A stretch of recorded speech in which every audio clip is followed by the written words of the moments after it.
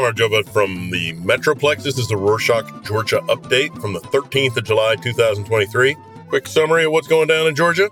Start this week with some NATO stuff. On Tuesday, the 11th, the NATO summit in Vilnius, heads of state of the governments issued a communique that focused on the primary challenges facing the alliance. Regarding Georgia, the communique reaffirmed the allies' commitment to the 2008 Bucharest summit decision, which states that Georgia would become an alliance member when it completes the Membership Action Plan, or MAP. Unlike Ukraine, which received a membership prospect without a membership action plan, the action plan is a set of conditions the country must fulfill in order to become a member of NATO. On that note, Georgia Dream, or Otsneba chairman Irakli Kobachidze, explained the difference between Ukraine and Georgia's NATO sanction. He said, and I quote, "Ukraine is in a state of war. Georgia is not. Therefore, a different approach is completely natural," end quote. Sorta. He continued with the usual BS, saying that some foreign forces demand Georgia join the war against Russia to get NATO membership. This is, of course, untrue. He nevertheless portrayed valiant Otsneba resisting the Western pressure. Biggest news out of Vilnius is that Turkey agreed for Sweden to join NATO immediately. Speaking of Russia, on Thursday the 6th, according to Echo Kavkaza, the Federal Air Transport Agency of Russia, called Rosaviatsia, granted permission for 284 weekly flights between cities in Russia and Georgia. The agency issued the majority of permits to Russia's Red Wing airline, which plans to use all three airports in Georgia, Tbilisi, Kutaisi, and Batumi. However, the government of Georgia has not yet given permission for the new flights, or at least not publicly announced that they have. Currently, Azimuth and Georgian Airways, one Russian and one Georgian airline company, operate the flights. On Monday the 10th, however, the Red Wing Airlines, which was on the U.S. sanctions list, was going to make its first flight to Kutaisi International Airport without Georgian government permission. However, Georgian airline authorities canceled the flight, allegedly due to heavy rain, which had flooded the Kutaisi airport. Moving on to some financial scandals related to Ivanishvili. On Friday the 7th, prosecutors charged Georgi Bachiashvili, former executive at Bidzina Ivanishvili's co-investment fund, with embezzlement and money laundering. He allegedly stole over 8,000 Bitcoin in 2017, worth about $40 million at the time, now worth $200 million. Tbilisi City Court ordered him to pay a bail of 2.5 million lari, or $900,000, forbade him to leave the country until the investigation is completed, and ordered him to hand over his Georgian and Russian passport to the investigative agency. The opposition stated that the case revealed Ivanishvili was behind the cryptocurrency business in Georgia, which proves Ivanishvili's business interests in the country, contrary to Otsneba's claims. For those who don't know, Bidzina has for years been minting Bitcoin using very heavily subsidized electricity. Moreover, the prosecutors launched an investigation into Bachiashvili because he could have laundered money with Mtkvari Hesi, a $100 million hydropower plant project in Akhaltsikhe. More court decisions. On Friday the 7th, the Tbilisi City Court delivered a verdict on the case of Megi Bakradze, a nurse at the Akhaltsikhe Imedi clinic who allegedly died due to an anaphylactic reaction to a COVID-19 vaccine. Recall that 30 minutes after Bakradze received the vaccine, she lost consciousness and was transported to the first university clinic in Tbilisi. The doctor that received her said she was already in the third stage coma and she passed away the next day. Bakradze had an extremely rare reaction to the vaccine, which was completely random. Because his tragedy was televised, it caused problems with Georgia's uptake of the vaccinations. The court found all three medical staff of the clinic guilty of providing false information with personal motivations. The court sentenced two of the defendants to 3 years and one to 2 years and 6 months in prison. The prosecutor's office reported the arrest of the two defendants in the courtroom and issued a search for the remaining defendant. Throughout the interrogation process, the defendants asserted that Violeta Insaridze, the immunization doctor, had administered adrenaline to Megi Bakradze after her health deteriorated. However, the investigation found that the defendant did not provide an adrenaline injection to the victim and was sentenced to 3 years in prison.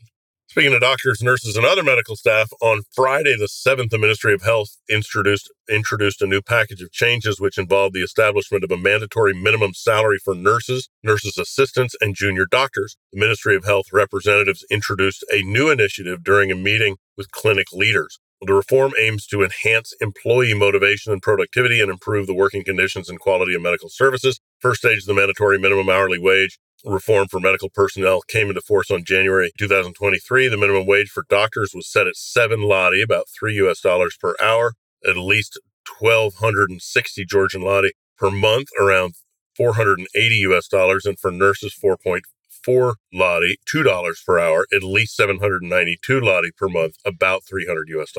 And more healthcare stuff. On Monday, the 12th, Zurab Azarashvili, Minister of Health, announced that Georgia's Ministry of Health will partner with medical institutions in Israel, Spain, and Turkey to offer high-quality cancer treatment to 300 children in Georgia. Program costing 30 million lari annually, around $12 million US, will provide access to modern internationally accredited healthcare facilities offering full service, including proton therapy, radiation therapy that uses protons rather than X-rays. He said parents can select a clinic where a child will receive treatment, and Georgia will cover the cost.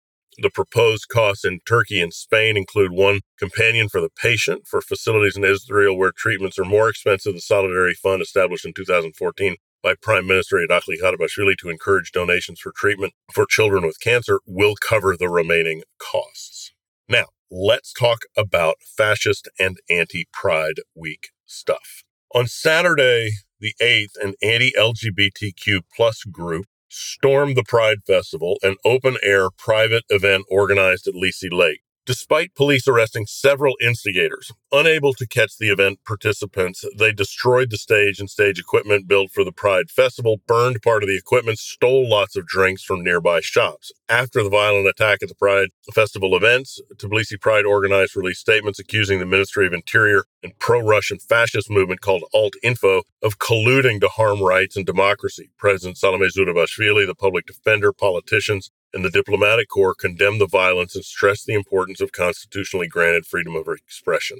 Let's move over to regional news. On Monday the 10th, Transparency International Georgia, a watchdog organization, published a study examining the delayed large-scale infrastructure projects of Georgia's Ajata region, like the Batumi Bypass Road, the Batumi Ice Rink and Swimming Pool, Green City and Kobuleti Logistics Service Centers, and Ajata municipalities, among others. Study found that the completion dates for these projects remain uncertain. The organization has urged the government of Ajata and the Department of Roads of Georgia to promptly take action to complete the delayed projects.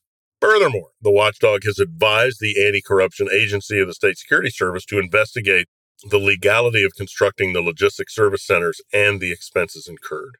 We'll end this week's episode on Georgia's private education on Friday the 7th. According to research carried out by Galton Taggart, private school enrollment accounted for a little over 10% in 2022 and 3, and is anticipated to increase to over 11% 2027 to 8. The research reveals that private schools generate an average income of 4.5 thousand lari, which is about 1.7 thousand US dollars per student 2022, up from 3,200 lari, or around $1,300 US dollars in 2015. Furthermore, the study highlighted that the top 15 private schools experienced high profitability margins even during the pandemic. Specifically in 2021, the earnings before interest, taxes, depreciation, and amortization, or EBITDA margins, a metric used to evaluate the company's operating performance, was 25%, and the net profit margin was 23%. Note that Galton Taggart, with its Atlas Shrugged name, started by Liberty Bank's founder Lada Gurgenidze, is very pro-private school in general, and also note that private schools are very modestly regulated and not at all transparent in Georgia. That's it for this week. Thanks for joining us. In case you couldn't listen to our previous update, we have 2 new shows. These are the Rorschach Multilateral Update, covering the world's major multilateral institutions, and the Oceans Update, which is about the 70% of the Earth's surface covered in salt water. Intrigued? Listen to them in your favorite podcast app. Check out the rest of our country updates to see what's going on in the rest of the world. Nach Vamdis.